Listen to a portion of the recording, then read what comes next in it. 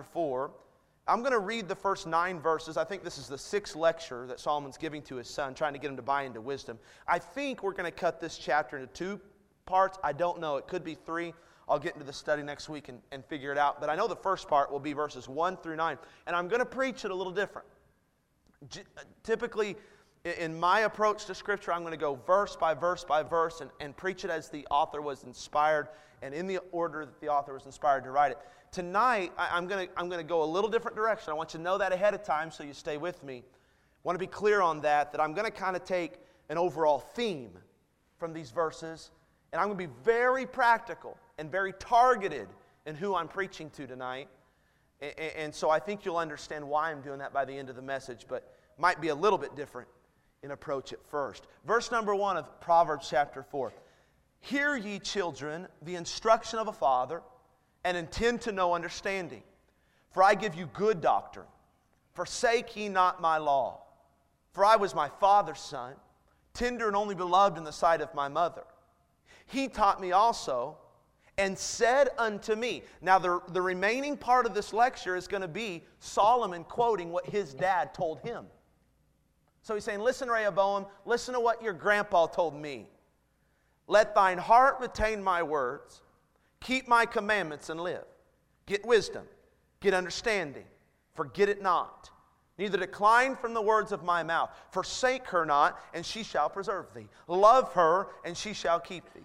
Wisdom is the principal thing. Therefore, get wisdom. And with all thy getting, get understanding. Exalt her, and she shall promote thee. She shall bring thee to honor when thou dost embrace her. She shall give to thine head an ornament of grace. A crown of glory shall she deliver to thee. If I title the message, Wisdom's First Classroom. Wisdom's first classroom. If you think about it, God uses many different classrooms through which to teach and wisdom and for us to learn wisdom. My mind instantly goes to the classroom of church. I was in church 9 months before I was born. Didn't have a choice for 18 years whether I came to church or not. Some of you kids sitting in here tonight, you didn't have an option. You're here. Some of you had an option and you chose, and I'm glad you did. But I didn't have an option. I'm thankful to be raised in a godly home like I was. How many remember a Sunday school teacher you had in church? You remember a Sunday school teacher taught you? Maybe a children's church worker, a youth pastor. Man, I can just start naming names and pointing fingers. That's one of the benefits of coming back and ministering in a church that I was raised in.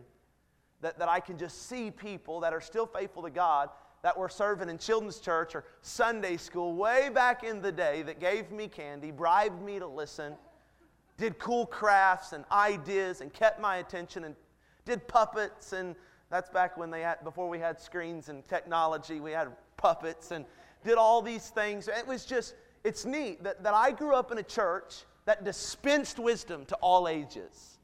Aren't you thankful to be part of a church that does that? Yeah, it's a good classroom for wisdom. There's the classroom even of like youth camp. How many were changed at youth camp? In some way or another, you've been changed at youth camp. Several of you went to youth camp and were changed by that. I love to preach youth camps and I love to take young people to youth camps and watch Brother Taryn and Taryn get just kind of immersed into our youth department. That first week they were here and took our young people to youth camp. And I'm thankful that our young people have a good youth pastor's wife that love them and are invested in them and have a wonderful, wonderful spirit. And I'm looking forward to what God's going to use them to do to dispense wisdom into this group of people. So grateful. Some even go to school. I was blessed to be raised in a Christian school. By the way, there's an open house for the Christian school tonight. Have I talked about the Christian school lately? You go try it out. I'm dead serious about that. You should go walk through and let them show you what it's all about. Well, I'm not going to go there. My kids aren't either. Well, go see what it's all about so you can pray for it. It's a ministry of your church. You should give to it. You should pray for it. You should support it. And so you should go try that out. You might have a crowd tonight. You should have a crowd tonight. But I was privileged every morning to hear Brother Kay give wisdom from the Word of God. Half the time I was struggling to stay awake, just because it's 8:30 in the morning and we're tired. I'm thankful my son every morning gets his day started in the Bible. That's a great privilege.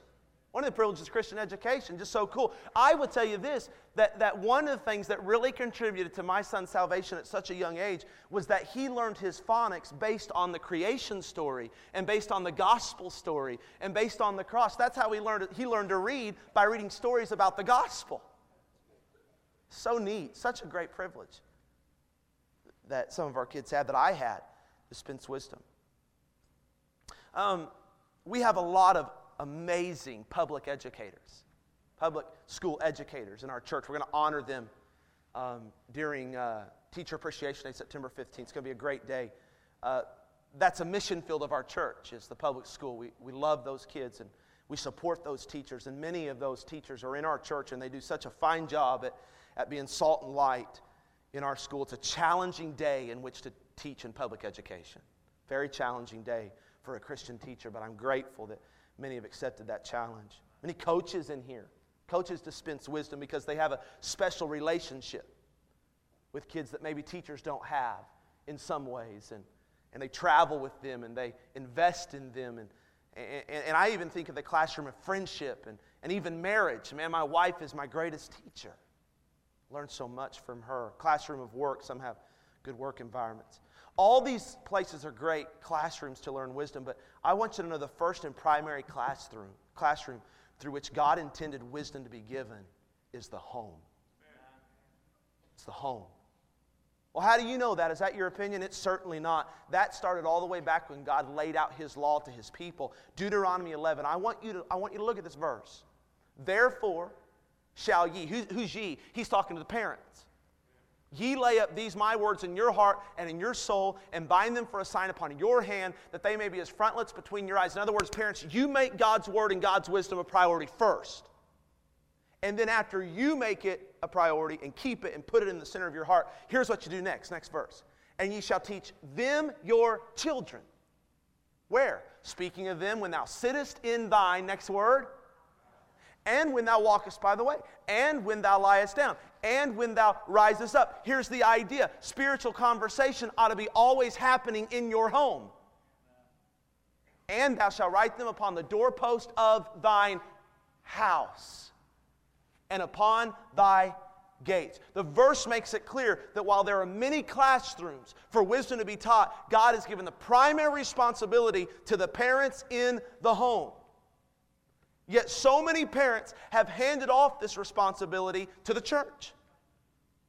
We're a good supplement, perhaps the best supplement you'll ever find. That's why you should have your kids in church every time the doors are open. But we are only a supplement to what they should be getting at home. There is no youth pastor that is a miracle worker. No Sunday school teacher that's a miracle worker. I'll never be able to change the heart of your child and influence them like you can. You're around them more. You know them better. You have a great opportunity through which to influence your child. Some parents have handed it off to public education. They've sent them to school and said, okay, government, they're yours. Make them better. I can't handle them. Figure it out. That's why we ought to pray for our public school teachers. I've walked the halls of those schools. I've been a substitute teacher before. I've driven a bus before. Some of those parents could care less about their kids in so many ways, especially spiritually, and they just hand them off. They've handed them off to guidance counselors, and Lord knows I'm thankful for guidance counselors. We need those. But they're not the primary classroom. Coaches, some parents have handed off their kids to grandparents. And while I'm thankful for grandparents that'll step up and teach and influence spiritually, it's not their job. And now we're reaping as a nation, as a church in some ways, the harvest of parental neglect. Well, what do you mean? There are two younger generations, my generation, the millennials, and the generation behind me, Generation Z, which is these kids. And both of our generations have some glaring spiritual flaws. And we have some flaws in behavior and in responsibility as well. But when it comes to spiritual life, our generation really struggles in some areas. Would you agree with that? And I believe, don't forget, somebody raised us. Or should I say it this way, somebody didn't raise us. I'm not saying that it's always the parent's fault, but in some regards, watch here, in some regards, I believe that some of the weaknesses we see in these younger generations is a result of parents handing off the duty to bring up their kids in the nurture and admonition of the Lord. So in our text, there's an obvious emphasis on the home. Well, how do you get that? Well, it starts in verse 1. Hear ye children. The instruction of a father, so familial language.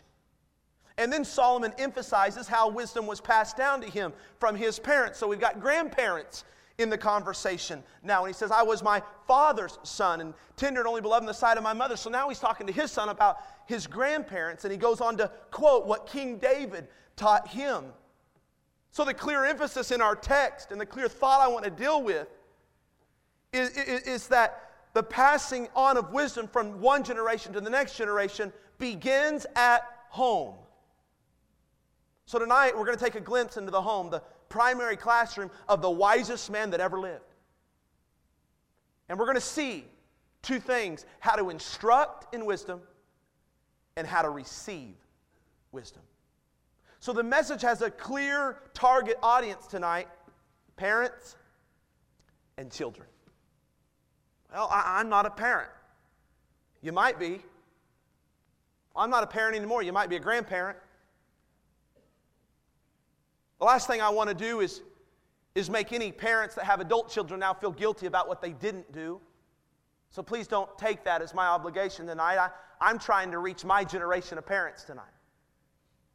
I'm trying to minister to the parents of teenagers and junior high kids and kids like my son's age that need to understand that we have the primary responsibility to raise our kids, not the church and not the school system and not their grandparents.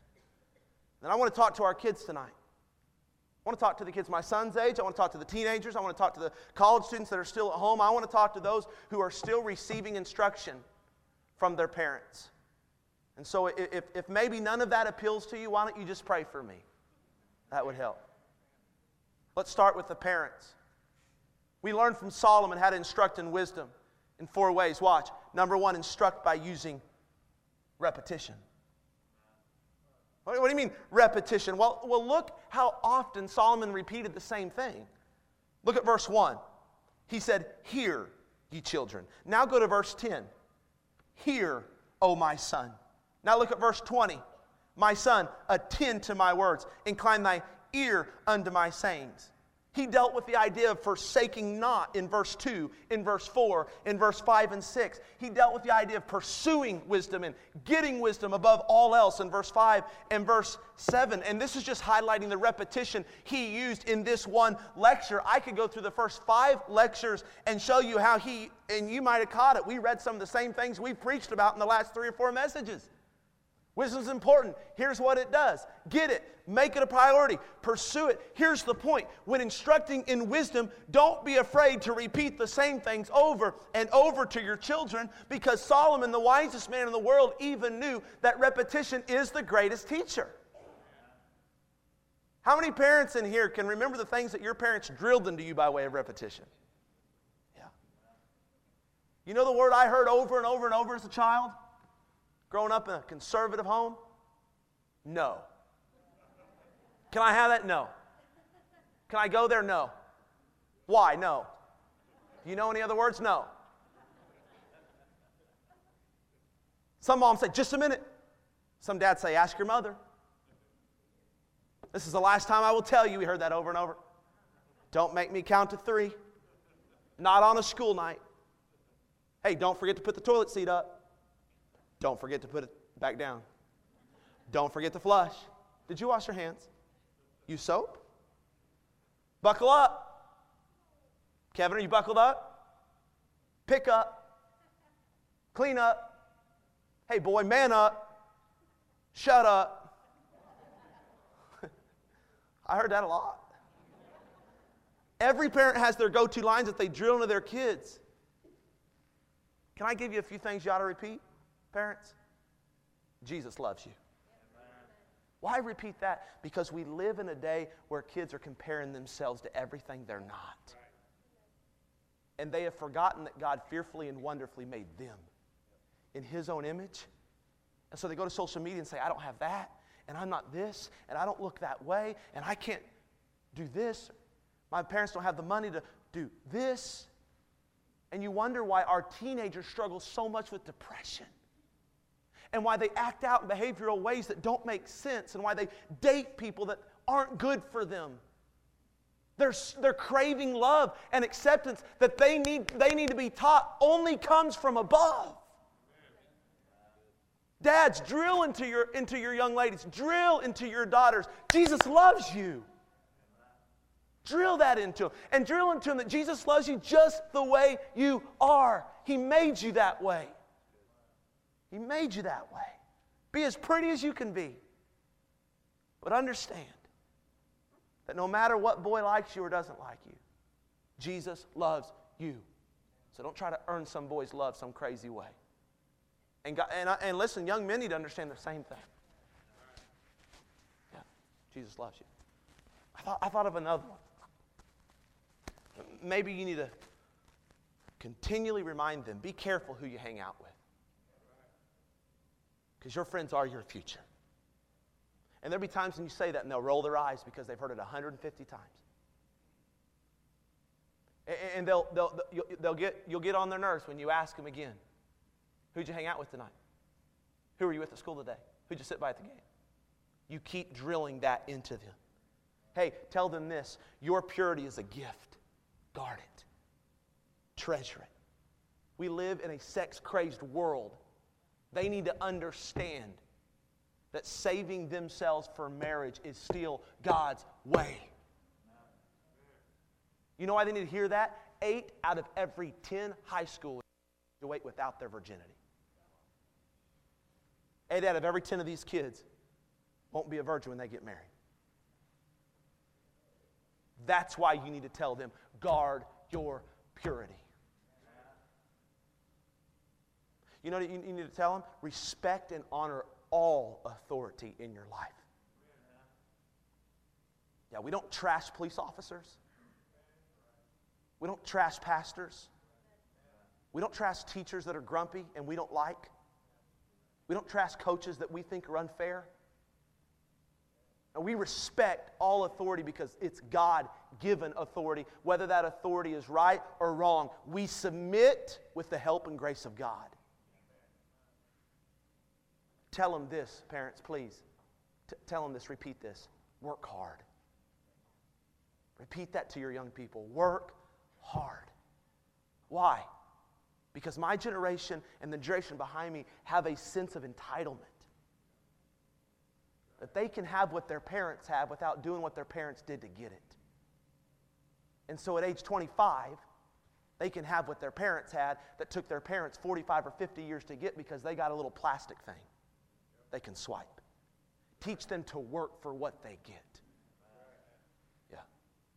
It's not about repeating things we say, it's about repeating the right things that we do. Pray together. Do that often. Eat a meal together. That's a novel idea today. Spend time together. Read the Bible together. Hey, parents, discipline consistently. Have a consistent schedule. Consistent expectations. Instructing in wisdom is going to be the result of faithful repetition. That's why I told our youth pastor, I want you to repeat 3 things over and over and over and over and over for as long as God will have you here. Well, what are they? I want you to preach and preach again. And then I want you to meet one-on-one and disciple kids. And then I want you to minister and help parents. And you do those 3 things over and over and over and over, and it will pay off over time. Number 2, instruct in wisdom by teaching sound doctrine. Look at verse 2. For I give you good doctrine. What's doctrine? It's Bible truth. So how do you intentionally teach your children the Bible at home? Can I give you a couple ideas? I'm just being practical tonight. For toddlers and pre-K children, I went over to the Bott's house one night where they were ministering here, and one of the things they did for their little ones, one of the things that my sister and brother-in-law do for their little ones, even at the age in which they can't read or really retain a lot, is they memorize Scripture. Every night they're memorizing Scripture. Huck's first Scripture was, be ye kind. Took him a while to memorize that, only 3 words, but it took him a while to memorize that. He's Kelby's child.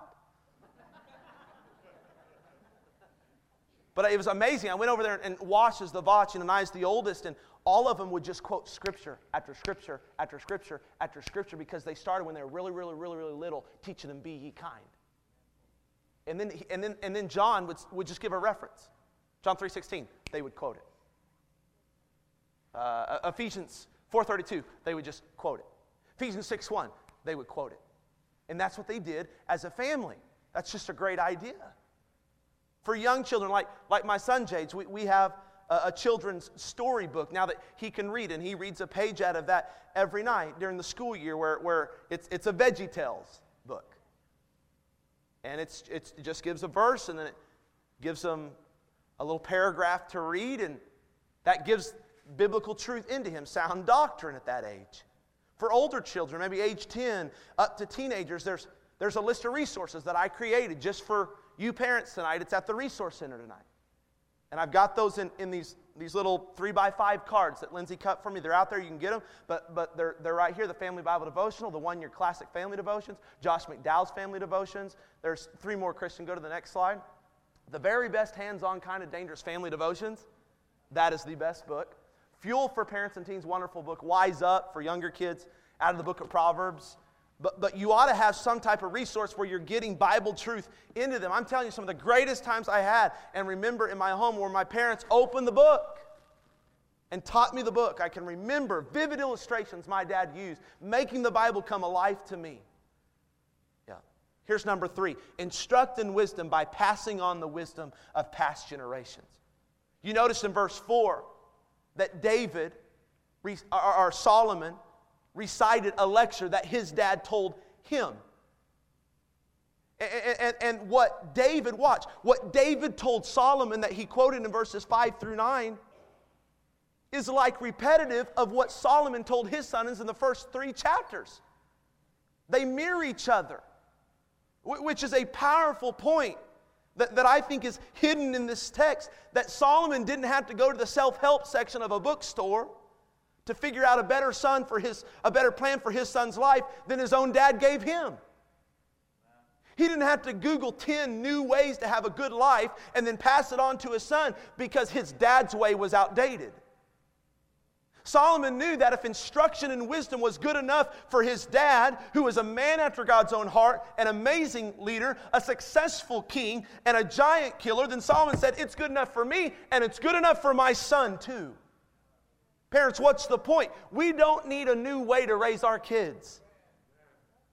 While every generation can improve, I just talked to my mom about this yesterday on the way back from Oklahoma City, and she said this: you guys should do a better job at raising your kids than I did at raising you. And I agree that every generation ought to improve and learn from maybe past generations' mistakes or whatever the case might be. But the basics of passing down godly wisdom haven't changed.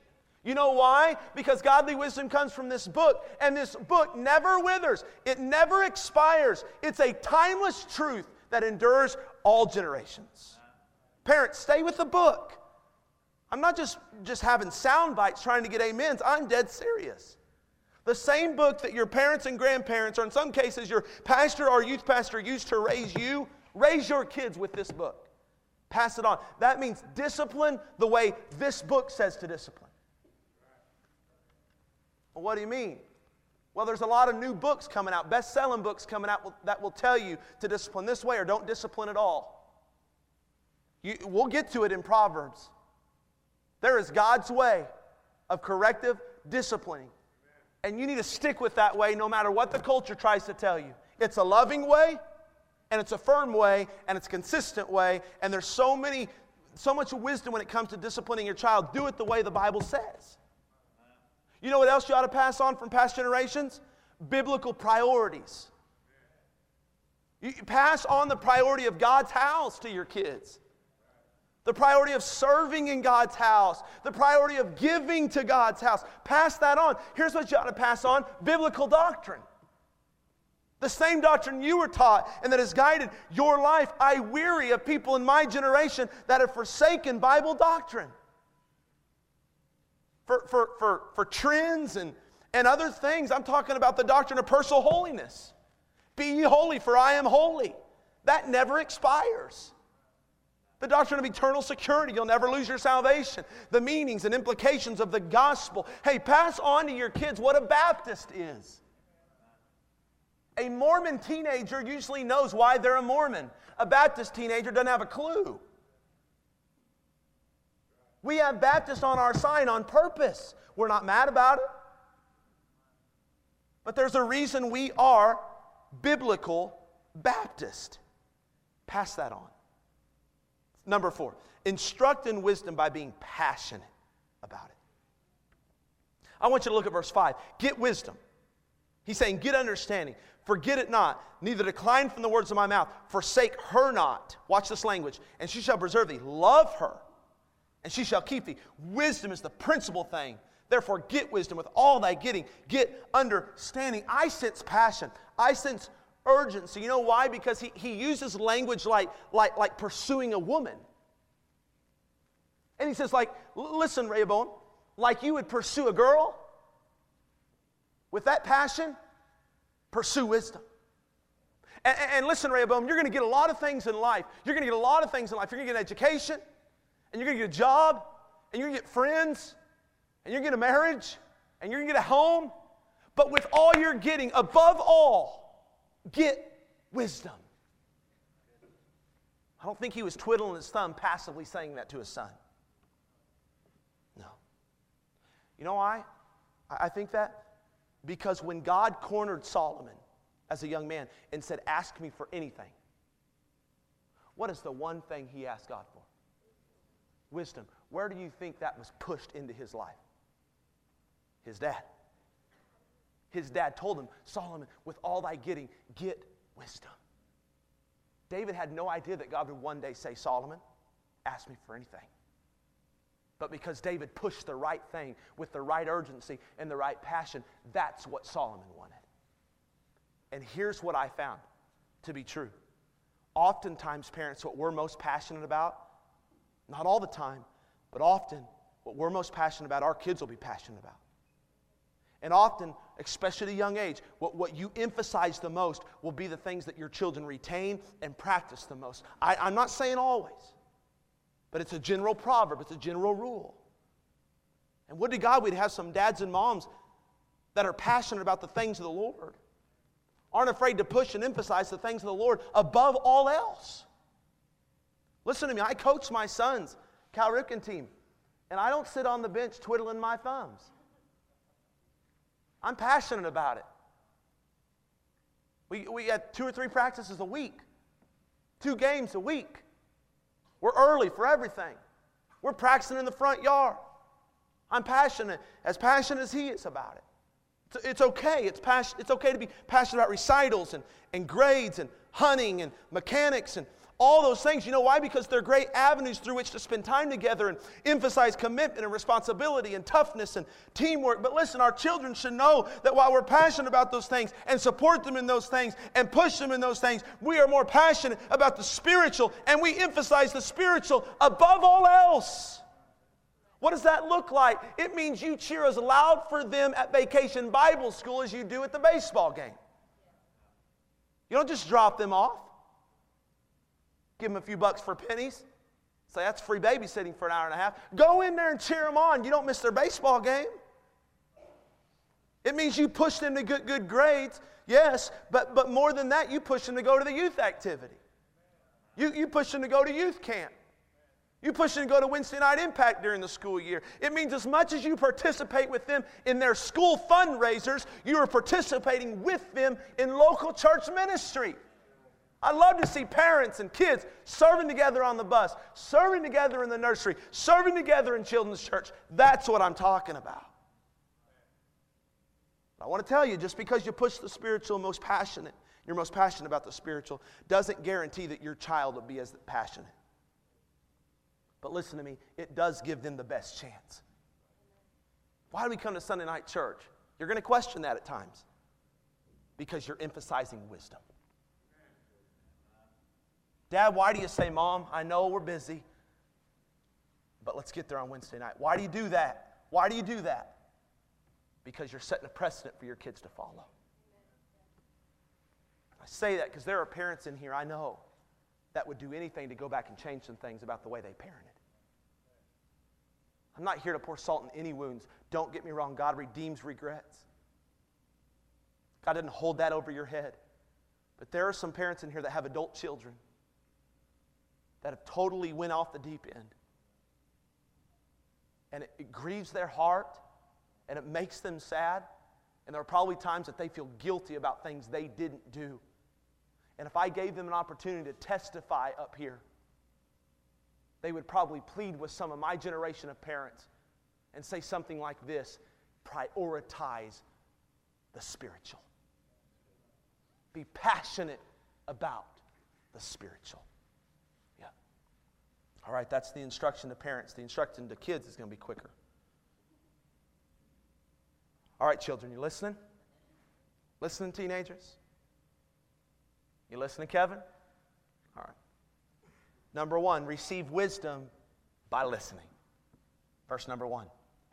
Hear, ye children, the instruction of the Father, and attend to know understanding. I know this is simple. Young people, please.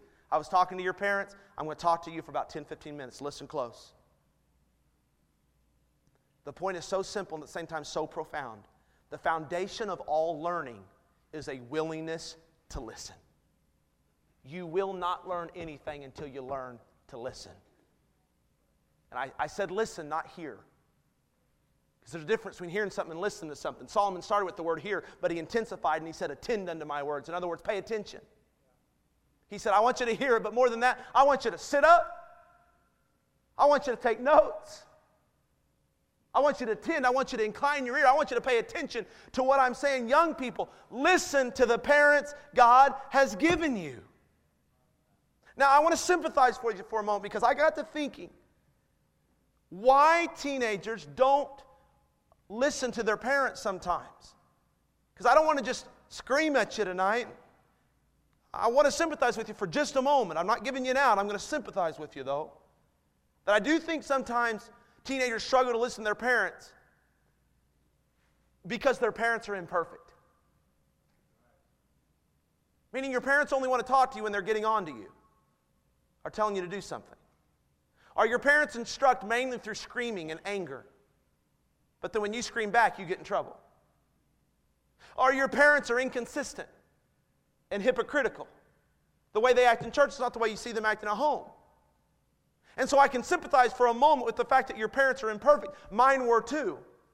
Rehoboam's dad was far from perfect. You read about the life of Solomon? Solomon's dad was far from perfect. He was a murderer and an adulterer. Yet Solomon still quoted his daddy. I can sympathize with you about how hard it is to listen to imperfect parents sometimes. I can sympathize with that, but I cannot give you an out. Because God doesn't give you an exception clause. He doesn't say, listen to your parents when they're worthy of being listened to. Or listen to your parents when they talk to you with a calm tone of voice. Or listen to your parents except when they tell you to do something they really don't do themselves. Here's what the Bible says. Children, obey your parents in the Lord. Why? For this is right. Accept your parents as the primary teachers of wisdom in your life because they are. I want every kid under the age of 12 to stand to their feet. Every kid, wake them up if they're sleeping. Every kid under the age of 12, stand up. Stand up on your chair if you need to. All right, kids, stand up.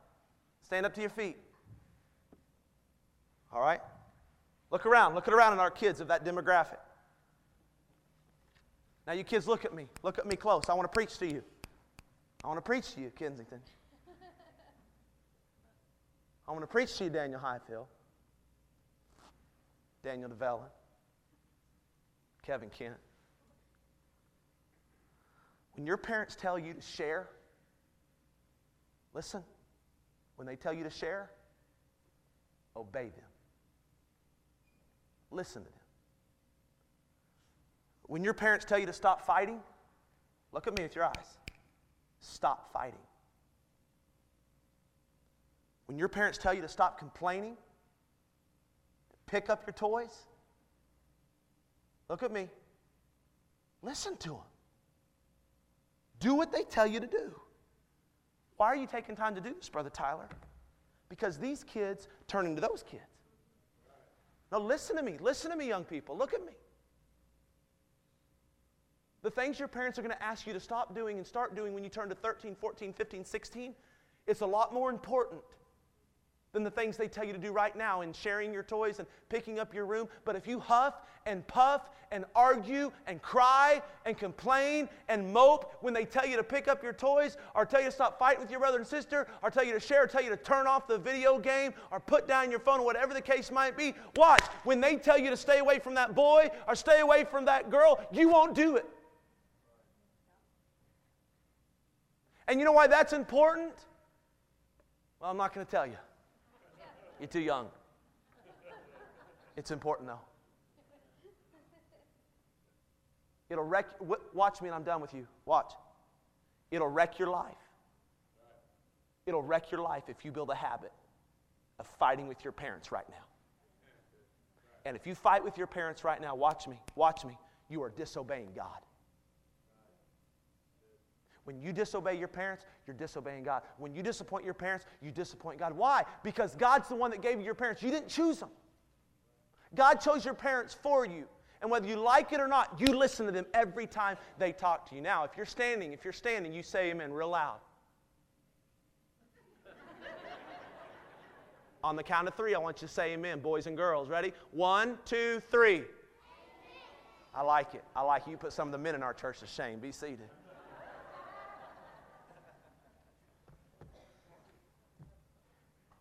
It's good, isn't it?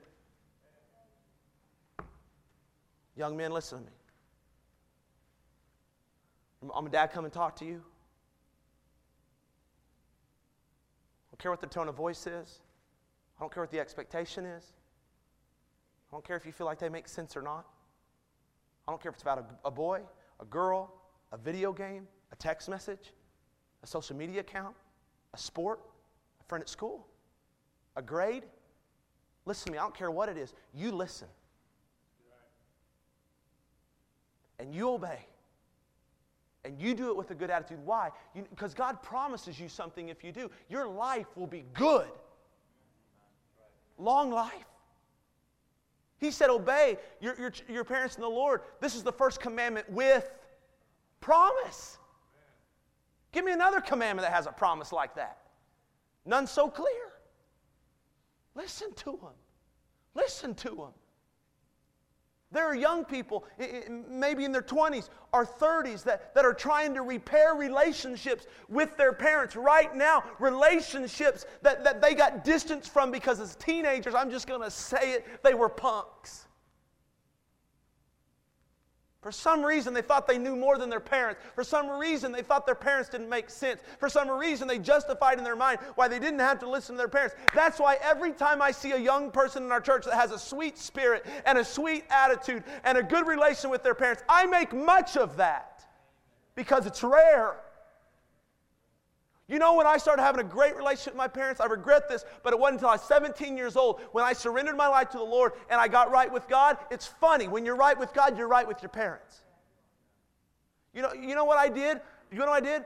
I didn't even go out on Friday and Saturday nights when I was trying to stay right with God, young people. I'd go and lay at the foot of my mom and dad's bed. My dad would be watching TV, my mom would be doing something, and we just talk. That's it, we just talk. I didn't go broadcast at school that I hung out with my mom. I was a little too embarrassed about that. But I'm here to tell you I had a good relationship with them. I had a great relationship. It wasn't always like that. When I got right with God, I was right with mom and dad. So if you're not right with mom and dad, it's not mom and dad's fault. You're not right with God. Get your vertical right, your horizontal will be right. And please, teenagers, understand, I'm not trying to preach down to you. I know your struggles. I know right now in your mind, Satan's giving you excuses and rationalizations and justifications for why this and why that, and you can think of it all day long. Here's the bottom line. Children, obey your parents in the Lord, for this is right. Please do that. Please do that. Please stop fighting with your mom. Please stop doing stuff behind your dad's back. Please. Please, don't excuse that away. Okay, point number 2. Receive wisdom by living out what you've been taught. Where do you get that? Look at verse number 2. For I give you good doctrine, forsake ye not my law. Solomon had this passion. Listen, young people, he had this passion. Little kids, listen, he had this passion. That Rehoboam, I want it when it's your choice. When you get to choose and make your own choices, maybe 18, maybe 21, I don't know what it would have been back then, but when you get to make your own choices, Rehoboam, I want you to live out what I taught you. I don't want you just to listen, I want you to live it. You study Rehoboam's life. Put that verse up there, Christian. This is his life. And it came to pass when Rehoboam had established the kingdom, he became the king after Solomon died, and had strengthened himself. He forsook the law of the Lord. 7 out of every 10 students graduate high school and leave church. Grieves my heart. I want our transfer to get better from Impact Student Ministries to Quest College Ministries. I want that transfer to improve. Well, the church needs to step it up. No. The home needs to step it up.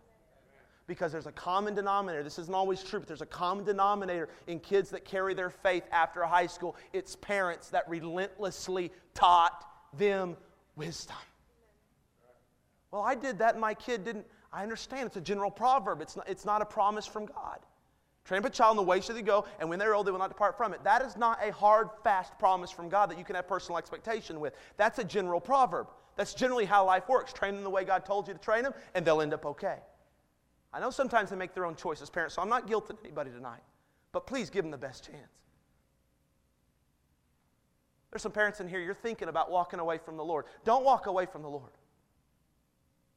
Your kids need you. I want to see our kids live it. By the way, I don't just want to focus on the negative. Here's what I want to do. I'm having people stand. I'm just going ahead and have another demographic stand. If you were raised in this church, or you were brought up in the youth group or whatever, I don't care if you were raised, but brought in some way helped by this church as a child, and you're still here, stand to your feet. Stand to your feet, stay standing.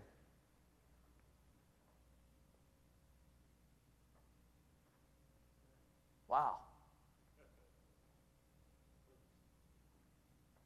Tammy, Rob,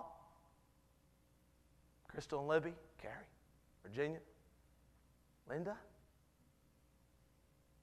Thad and Leah, Manny and Jesse picked up on the bus route right there, both of them boys. Both of them boys. They didn't have to be in church tonight. They chose to be in church. Joel, basically a preacher's kid. Never had to choose to be here. That really hurt him, didn't it? Really hurt him. Zach. This is amazing. I'm just trying to tell you the devil doesn't have them all. Yeah, I see you four back there. That's a blessing. Ethan and Moy and Ted and Shane. I see Lorraine back there at PK. Brother Larry Landis. You talk about a mean dude, man. Didn't hurt her. Parents, you looking around? Most of these kids, most of these adults didn't have a choice. Check A today if you want to go to church. Check B if you don't. They served in church. Gave their talents to the church. Some of them are still here despite their parents' mistakes. Hallelujah that the devil's not getting them all. Are you looking at this, teenagers? You looking at this? These are people that chose not to forsake the law of the Lord. They didn't just listen. They're living it. Hallelujah. Praise His name. You can be seated. That stirs me up. Man, I want you to live it. Let me give you one more.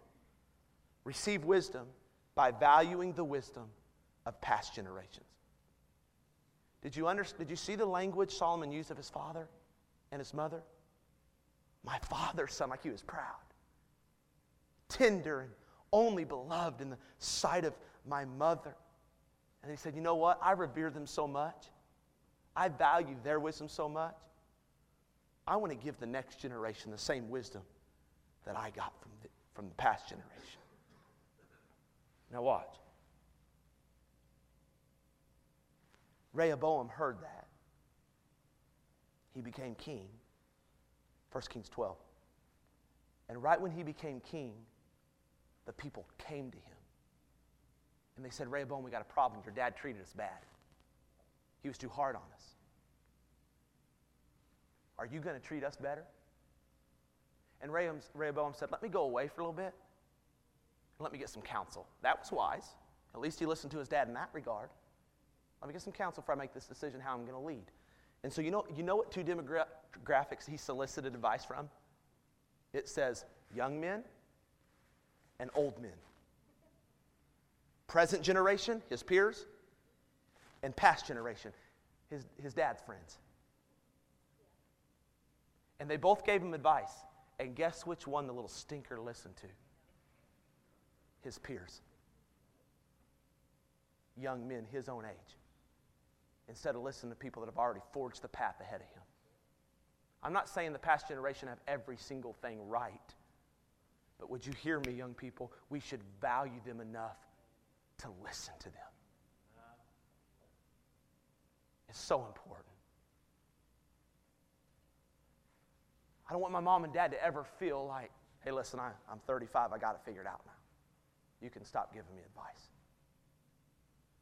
Listen, if you're in the 30s, I know your parents' advice can kind of like gnaw on you just a little bit sometimes. But we need to value their advice. Teenagers, value the advice of past generations. Please learn to do that. Can I talk to our church for a moment? We're in this transitional period. And my generation, I've said this and I'll preach it over and over and over and again. My generation needs the advice and wisdom of the past generation. Those in their 50s and 60s and 70s and 80s in this church. Listen to me, this young preacher needs you. That's why you can't check out.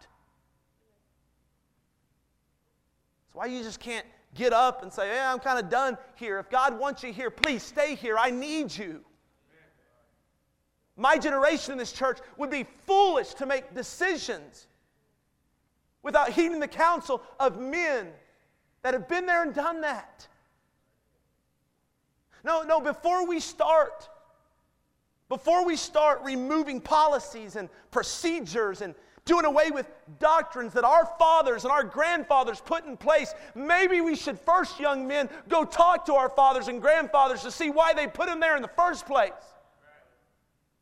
Hey, why did you come up with that policy for Fellowship Baptist Church? Why did you come up with that procedure for Fellowship Baptist Church? Hey, I'm saying this respectful, but hey, old man, why did this church emphasize that for all these years? Because I don't see that. Explain to me why. We don't get the privilege of just removing everything that past generations have strove to put in place. We would be foolish to do that. Kids, you'd be foolish to think you know more than the past generation. Yeah. So we've been given a glimpse into the home of the wisest man to ever live. A classroom where wisdom was both instructed and received. So God help us to make our homes, I said our homes, the first and primary classroom for wisdom. Parents, the message to you is simple. Instruct in wisdom. Maybe some of you are weary. You're just flat tired. Parenting's hard. Keep on repeating wisdom to your child. Dads, maybe you've slacked off from family devotions, praying with your family. Get back to it. Don't put it all in the church.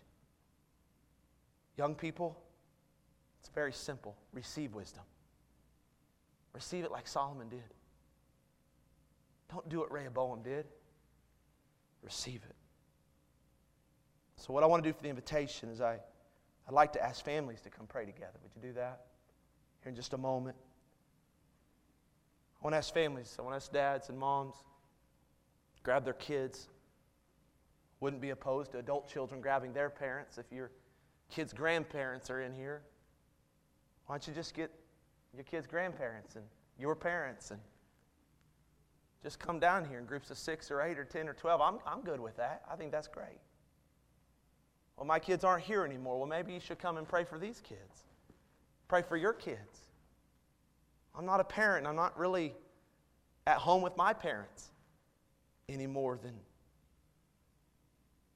maybe you can just come pray for the next generation of Fellowship Baptist Church. I just can't help but think that we can't bend a knee tonight to pray for somebody.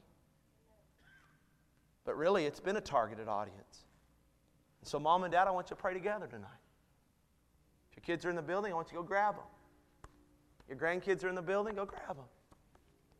Let's just get around the altar. Hey, it was after a Sunday night when my dad preached out of Nehemiah on the family. It was after he brought our whole family down there. He prayed with us during exactly one of these invitation calls. And before he got up, I grabbed his suit coat and I said, I'm ready to surrender my life to the Lord. You don't know what these kind of times will produce. These are precious times I'll never forget when I prayed at an altar with my dad and my mom. Well, we don't really pray much. It's a little awkward praying as a family. This is a good place to start right here. So build that culture. Start right now. Will you join me in that? Stand to your feet. Let's mind God.